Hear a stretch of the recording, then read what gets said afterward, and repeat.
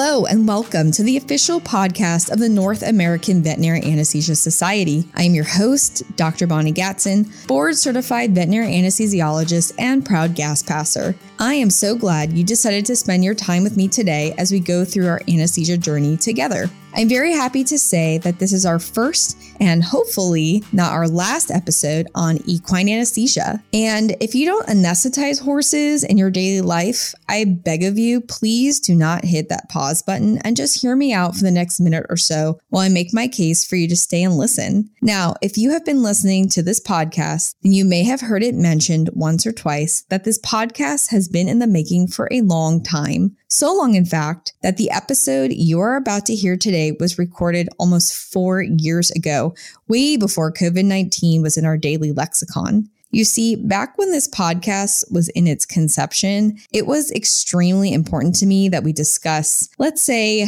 controversial topics in veterinary anesthesia. And one area I felt that there was some, let's call it strong opinions, was with the use of opioids in horses for peri-anesthetic pain management. You see, when I was an anesthesia resident almost a decade ago, it was very taboo at the institution I was training at to use full mu agonist opioids such as morphine, methadone, or hydromorphone in horses at the same time that a horse underwent general anesthesia. The case was made to avoid using these drugs due to their loose association with post-anesthetic colic. We relied heavily on alpha-2 adrenergic agonists like xylazine and NSAIDs like Banamine to control perioperative pain. However, as time went by and I became a faculty anesthesiologist, I began to hear about other institutions regularly using full mu agonist opioids in horses, even for colic surgery. And there was one hospital not too far away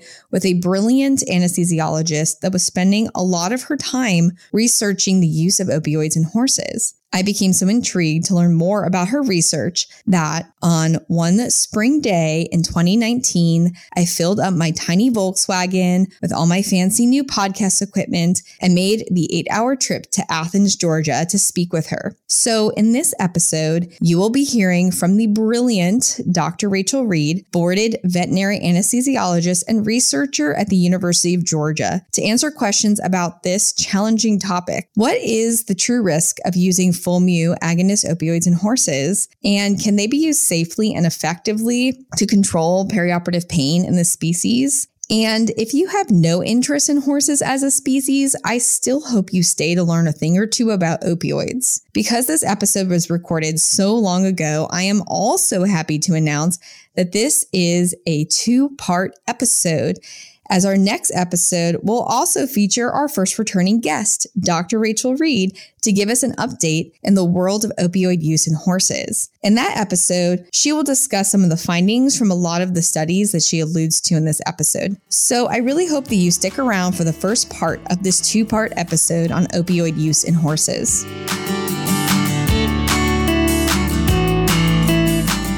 My name is Rachel Reed, and I am an assistant professor of anesthesiology at the University of Georgia.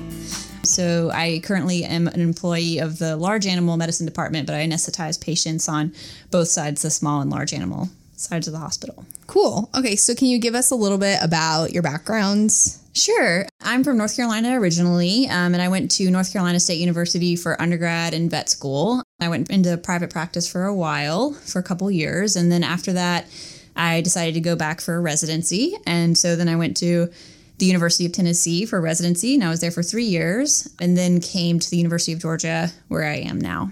Great. Fun fact. Yeah. Rachel and I studied for our boards exam together. And passed it together. We passed it together because we're bosses. Totally. Today, what we want to focus on a little bit, because you just recently had a paper come out in Veterinary Anesthesia and Analgesia about this topic, but we want to talk about use of opioids in horses.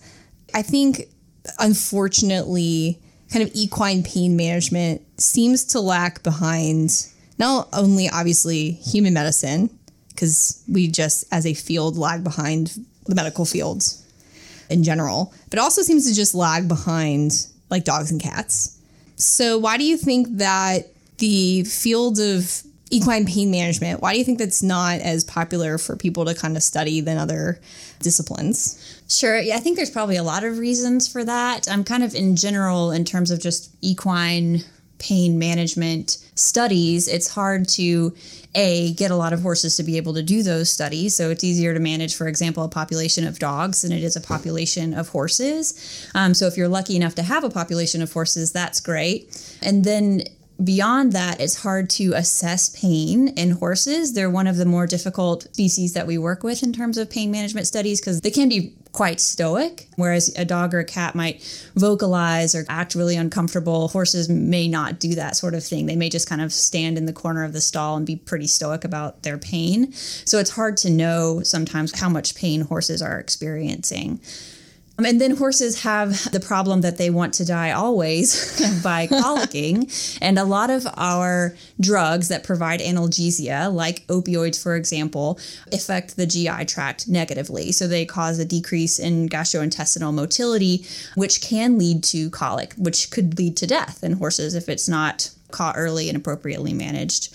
So even though we do have a lot of studies out there in regards to opioids in horses, a lot of people are still apprehensive about using them because of the adverse effects that they can carry with them. That's fair. Okay, so let's first start with what do we have in our arsenal to treat pain in horses?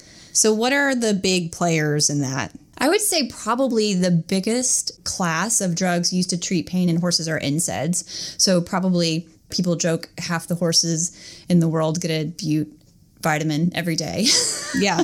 Which is phenylbutazone and NSAID, which is used to treat lameness or any sort of pain, really. So NSAIDs are kind of the mainstay of chronic pain management in many species, including humans, even acute pain management as well. They can be super helpful.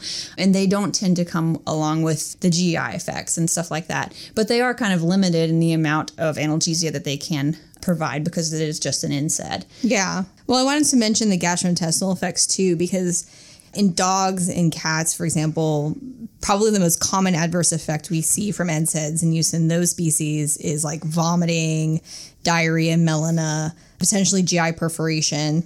Do we see those effects in horses? So fortunately for us, horses don't vomit. So we don't have to worry about that part, but they can certainly get GI ulcers from being on chronic doses of NSAIDs or high doses of NSAIDs, and it can affect things like their albumin, and even they can become anemic if they had really bad ulcers. Right. But generally, it can affect their attitude. They can be real jerks if they have pain associated with an ulcer. And so when we have that, we try to get those horses off of NSAIDs and try to treat their pain in other ways. Right. Okay, so let's move on to other drugs that we commonly use for pain management in horses. So what else do we have besides, we'll get to opioids eventually.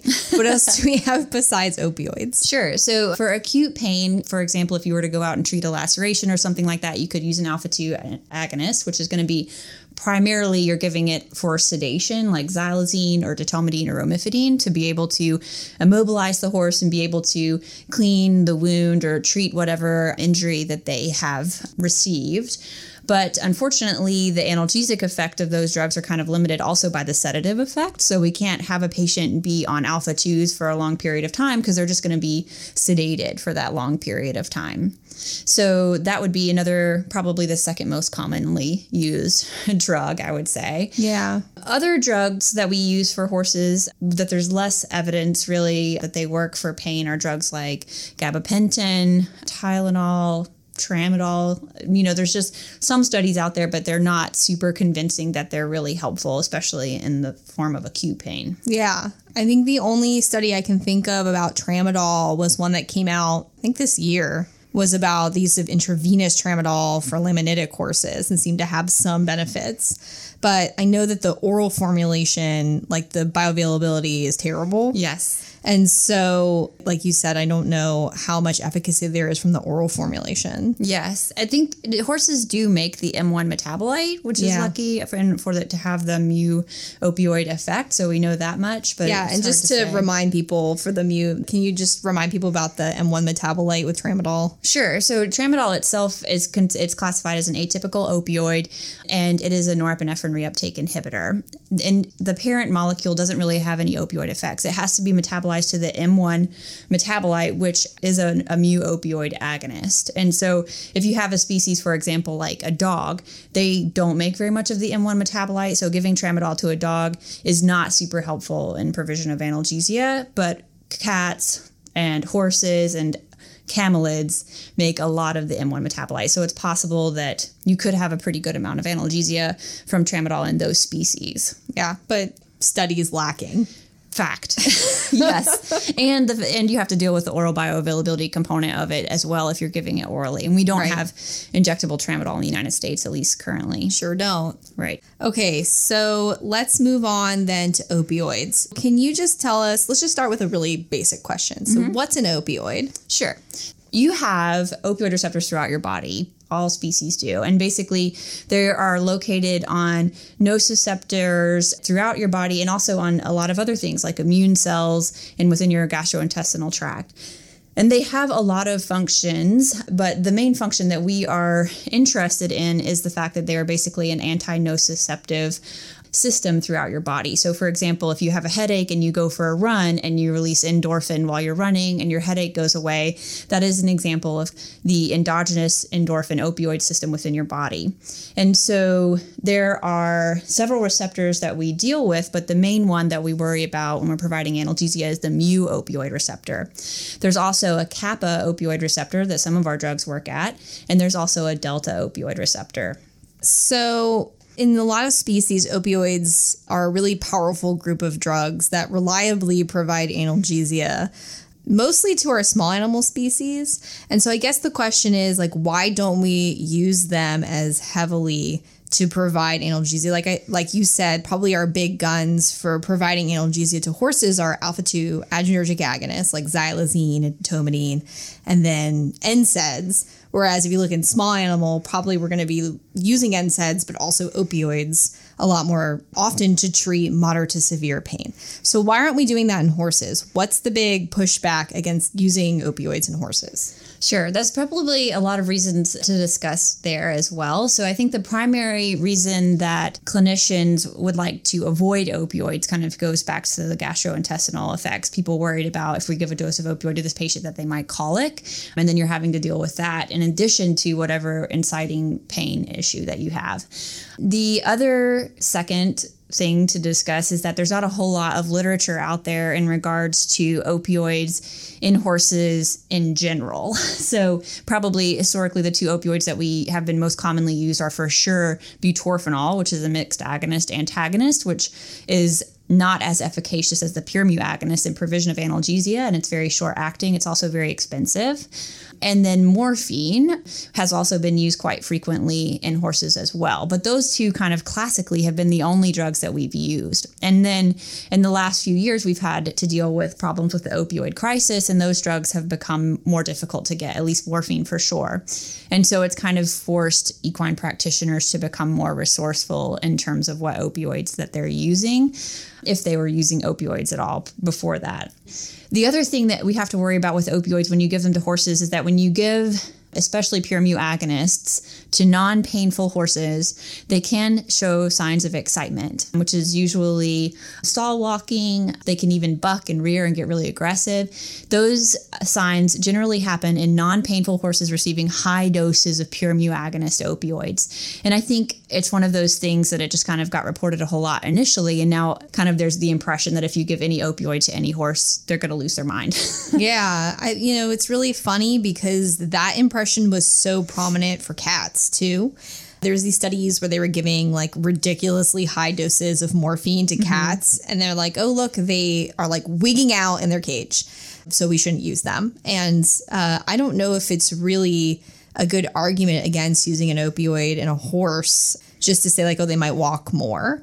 Potentially, if you were trying to rest a horse, maybe post-operatively, I could see that being a problem. But you really have to weigh the behavioral issues that you might see, which are also probably like have been over dramatized versus like the overall welfare of the horse. So I don't know how you feel about that. Yeah, so there's at least 2 studies showing that horses that are in pain at the time of administration of the opioid don't even show these signs of excitation. And that's something that we can't explain why that's the case. And we actually use hydromorphone clinically at the University of Georgia really commonly for horses that are experiencing pain. And it's extremely rare that we see horses exhibit those signs of stall walking and stuff like that, even after we give an intravenous dose of hydromorphone. So I would say if you're planning to give an opioid like hydromorphone or morphine to a patient that is currently in pain, it is a non-issue. Yeah, I kind of agree with that too. Okay, so I want to go through a few of the opioids that we use in horses. So the first one and the most common one that I think people use with regular basis is butorphanol. So let's talk a little bit about butorphanol. Why is that the most common opioid that's being utilized in horses? Is it really like providing analgesia? So butorphanol is a mixed agonist-antagonist, meaning that it is an antagonist at mu and it is an agonist at kappa.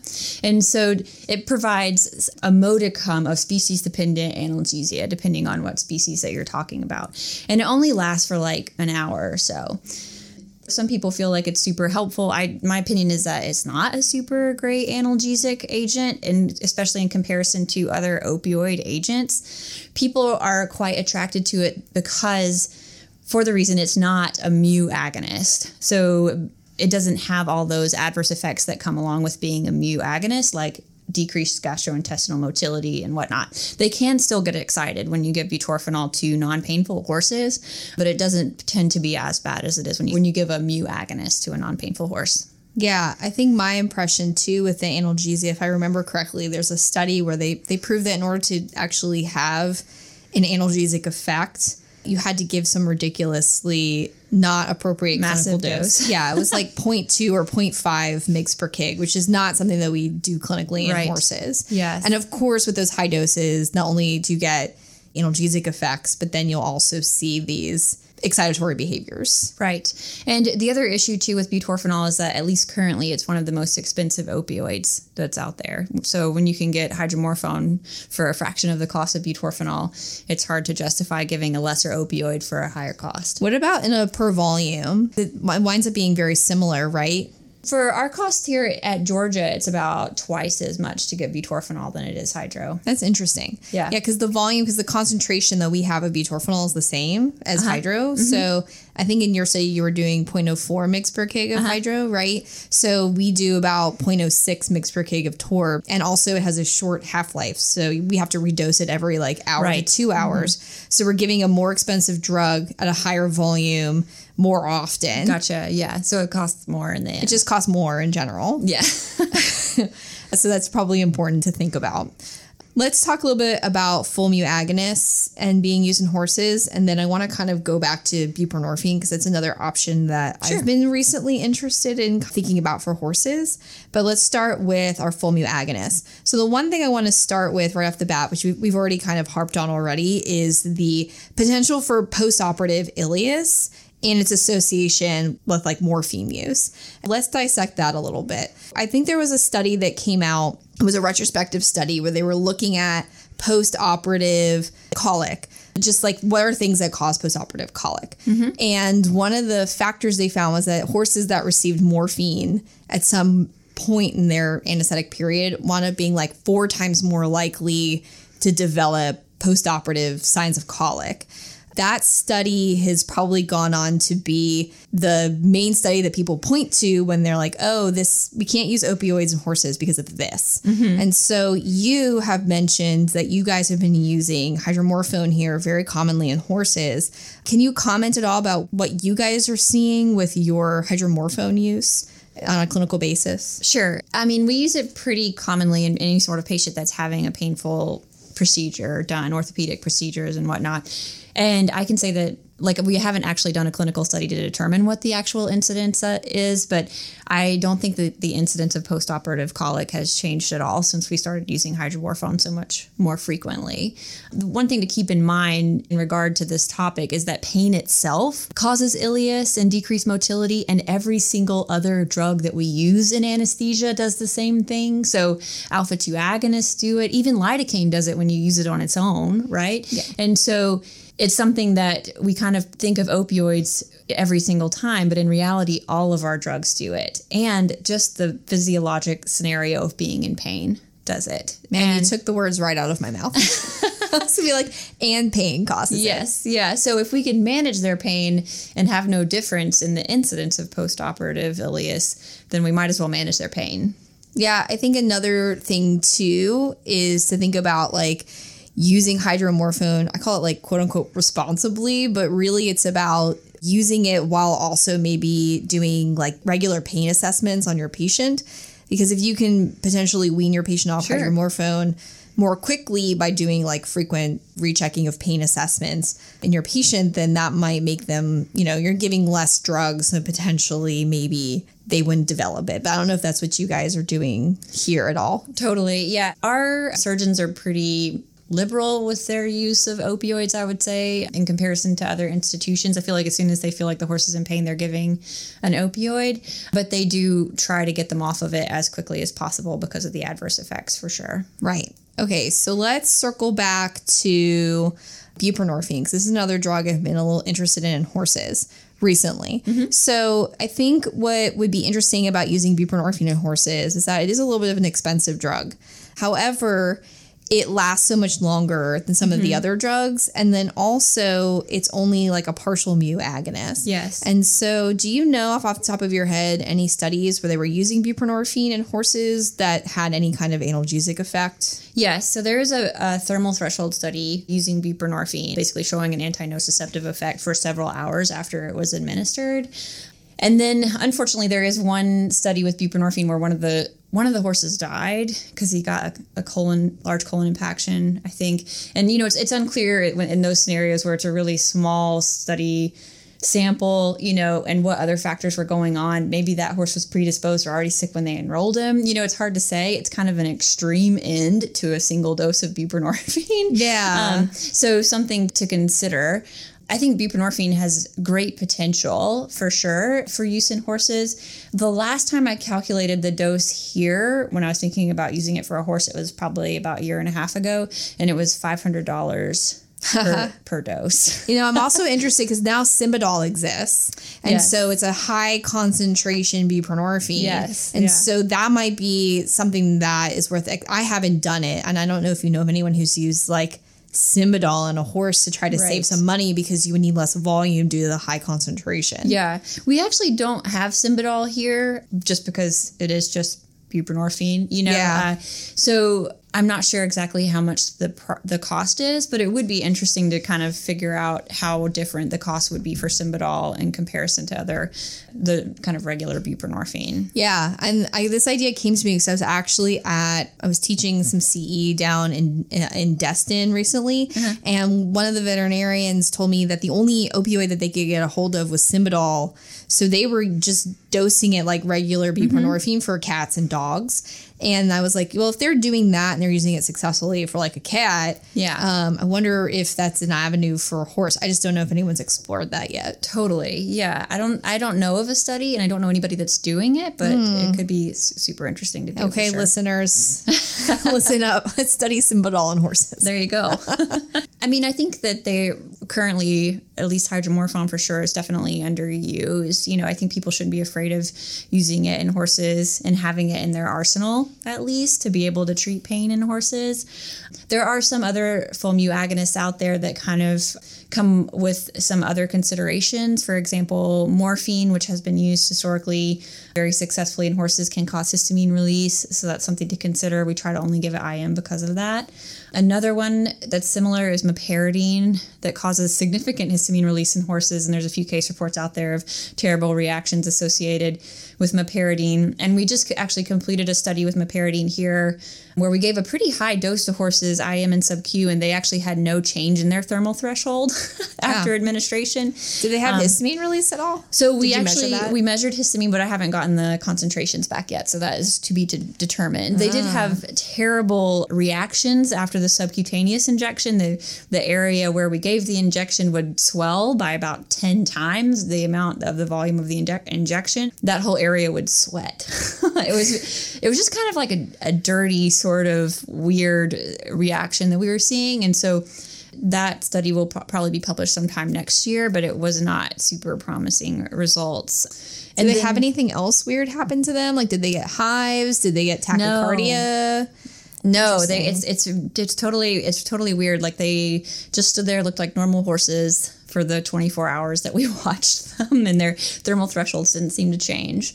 And then there's also methadone, which does work in horses, but it's also very expensive. Yeah. And it has the added advantage of being an NMDA receptor antagonist, which we don't really know exactly what that means in terms of its analgesic effect in horses. And then fentanyl can also be used in horses. It's fairly expensive in terms of a CRI. There's a few studies out there where they've looked at fentanyl patches, the reservoir type patches and stuff, and those studies weren't super promising, but there is a different type of patch that's released now where the fentanyl is kind of built into the adhesive. So it'll be interesting to see if that patch maybe works a little bit better in horses and is a little bit more consistent than the other types of patches. I have a semi-hilarious study about fentanyl patches in horses.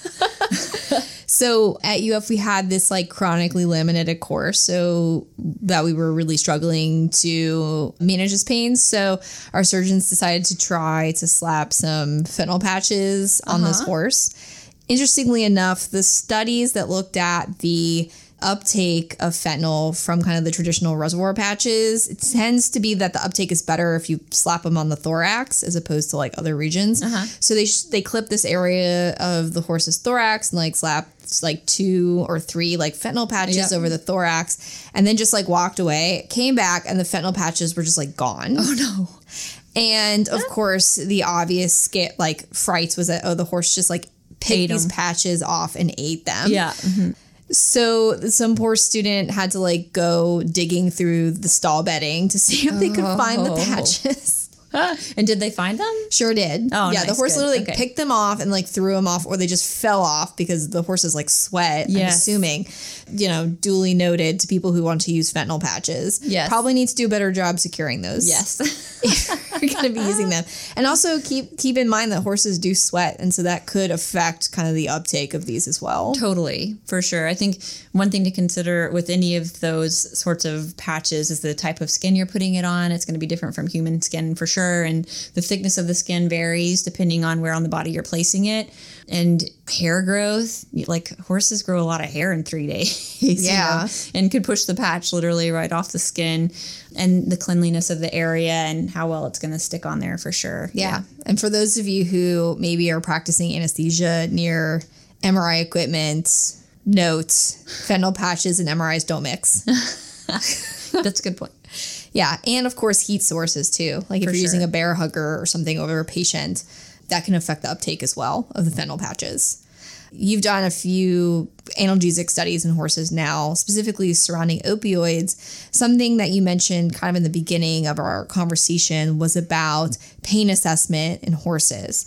And so what are the pain assessment tools that you are using for your studies? Right now, because my horses actually don't have an existing source of pain when we give the opioid. And so that's why they're ideal for being able to observe the excitement effects and just how bad the fecal output changes are, because they're not in pain. They don't have any other sources of bias or whatever there. So in order to simulate basically some sort of stimulus that is uncomfortable, for my studies, we use a thermal threshold device. Basically, it's an element that is attached over the cannon bone, and it heats at a certain rate to basically slowly heat up around that area where the element is. And then when the horse lifts their leg or sniffs it or responds in some way, the stimulus immediately goes away and it cools down immediately. Is there a cap on that? Yeah, it will not go higher than 55 degrees Celsius. And so it's interesting, horses that have received hydromorphone, you'll stand there and it'll trip the 55 degree cutoff over and over again. So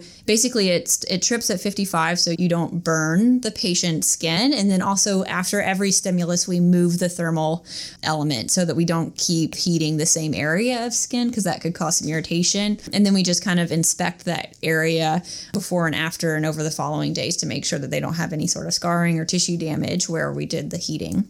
And then the other mechanism that I use is a mechanical threshold device, which is basically also over the metacarpus. So usually we'll put the thermal threshold on one side and the mechanical threshold on the other side. And the mechanical threshold has a little pin that slowly puts pressure over the cannon bone at, again, a certain rate of pressure increasing. And so then when they respond in the same way, lifting their leg, sniffing their leg, the stimulus stops immediately to make sure that they don't actually experience severe pain. As soon as it's uncomfortable for them and they show us, the stimulus goes away. So how well do we know those types of pain testing models? Like, what types of pain are those tools trying to mimic? Sure. So the thermal threshold is meant to be activating C fibers. So it heats at a slower rate. If you heated it up really fast, it would activate both C fibers and A delta fibers. But it heats at a slower rate, so it is meant to activate more C fibers, which is actually the nociceptor that opioids are thought to be more active at. It'll be interesting to see if there's a difference between the thermal threshold and mechanical threshold when you're giving opioids. Then the mechanical threshold is thought to activate more the A delta fibers. That's kind of the idea.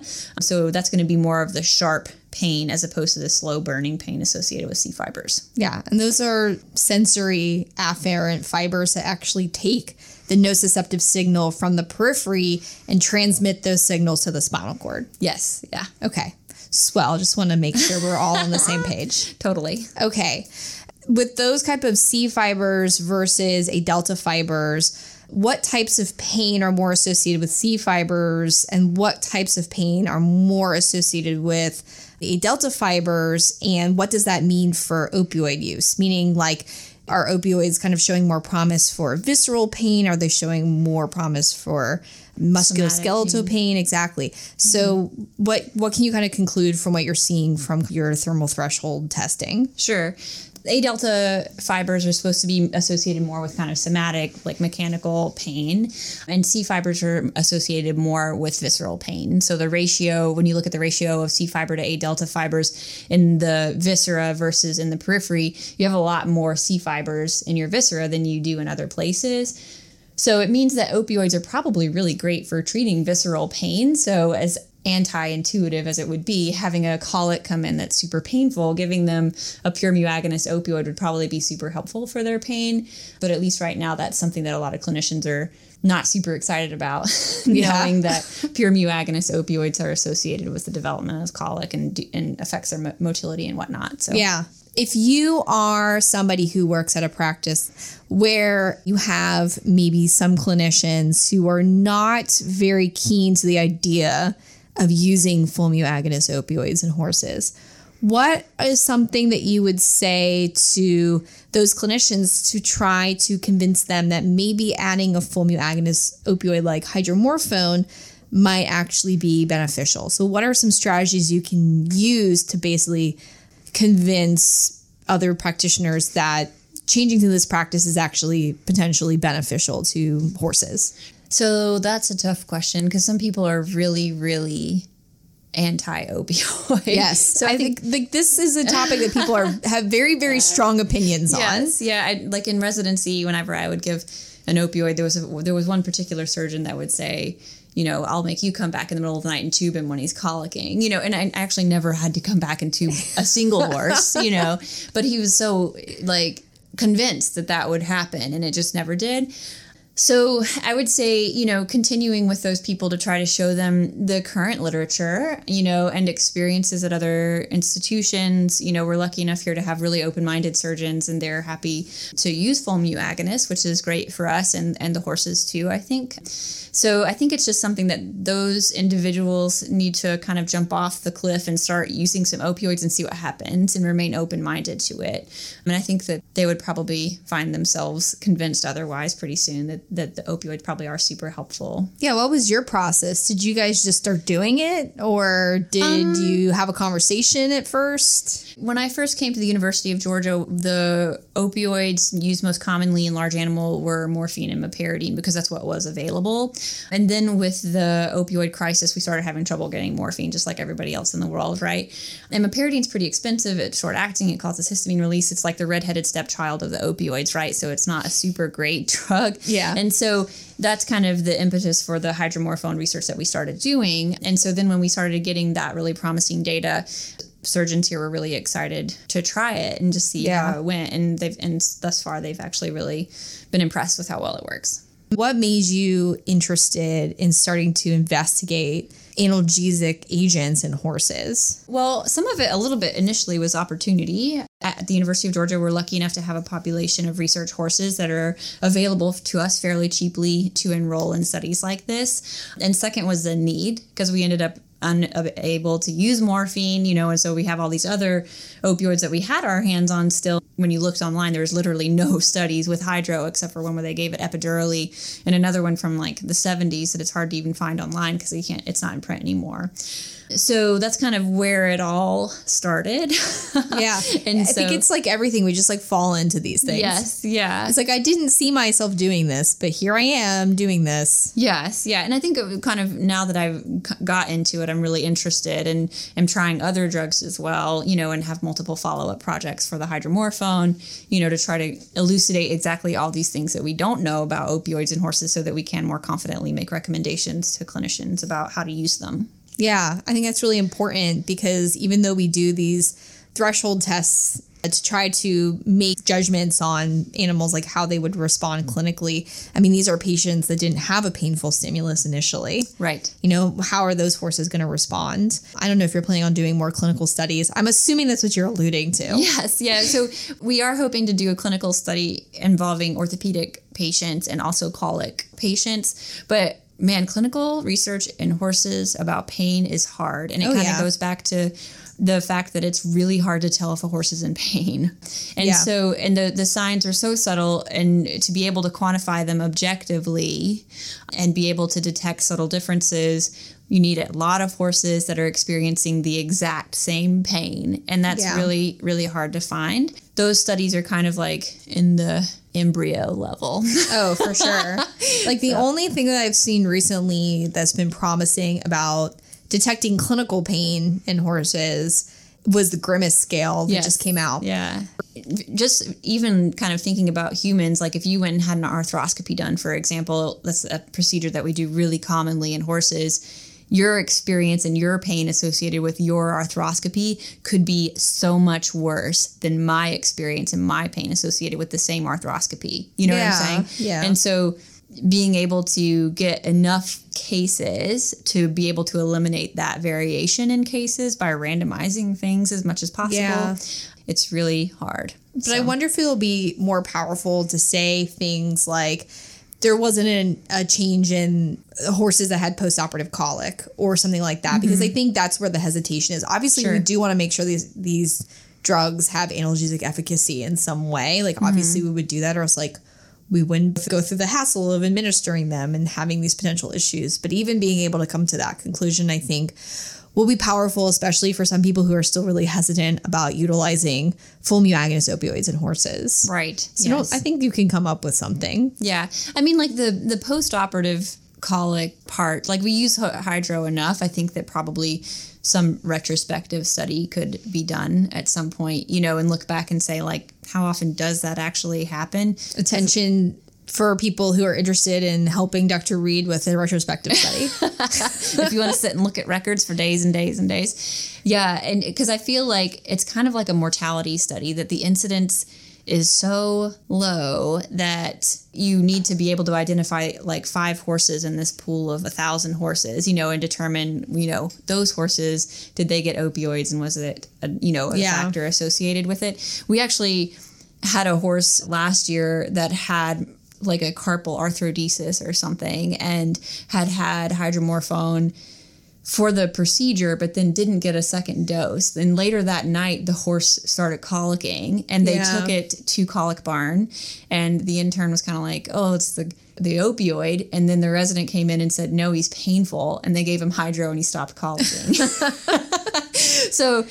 Boom. And then like 12 hours later, moved him out of Colic Barn back to the healthy barn. So it was just kind of an example of, if we don't manage pain appropriately, we'll actually make them colic on the, for the other reasons, other than the opioids. End of one, but still extremely fascinating case. Yes.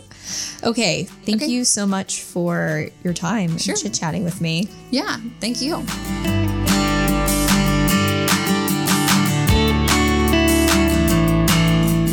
If you like what you heard today, I encourage you to check out NAVAS and consider becoming a member. As a member of the North American Veterinary Anesthesia Society, you get tons of benefits, including access to CE events, focusing on anesthesia and pain management, blog posts, fireside chats with boarded anesthesiologists, as well as specialty technicians, and just so much more. On May 6th and 7th, NAVAS will be hosting their virtual spring symposium. Registration is free and features an outstanding line of speakers on a wide variety of topics in veterinary anesthesia that will be of interest to practitioners, technicians, students, and really anyone interested in anesthesia and pain management. Did I mention it's free? And if you are a member of NAVAS, you can earn up to 12 hours of race-approved CE if you attend the live sessions. Visit www.mynavas.org to register for the NAVAS Spring Symposium and to advance your anesthesia journey today. Also, a huge thank you to our sponsor, DECRA, without whom this podcast would not be possible. Visit their website, www.decra-us.com, to learn more about their line of anesthesia products. I want to again thank our guest, Dr. Rachel Reed, for educating us on how to properly use opioids as part of a balanced anesthesia plan for horses. Be sure to listen to part 2 of this 2-part episode next month to hear an update on this exciting topic. And a huge thank you to you, all the gas passers out there who choose to spend their time with me today on the NAVAS podcast. Becoming a skilled anesthetist is a lifelong journey of learning and self-discovery, so I hope you consider listening in the future. Until next time, I'm your host, Dr. Bonnie Gatson, and thank you for listening.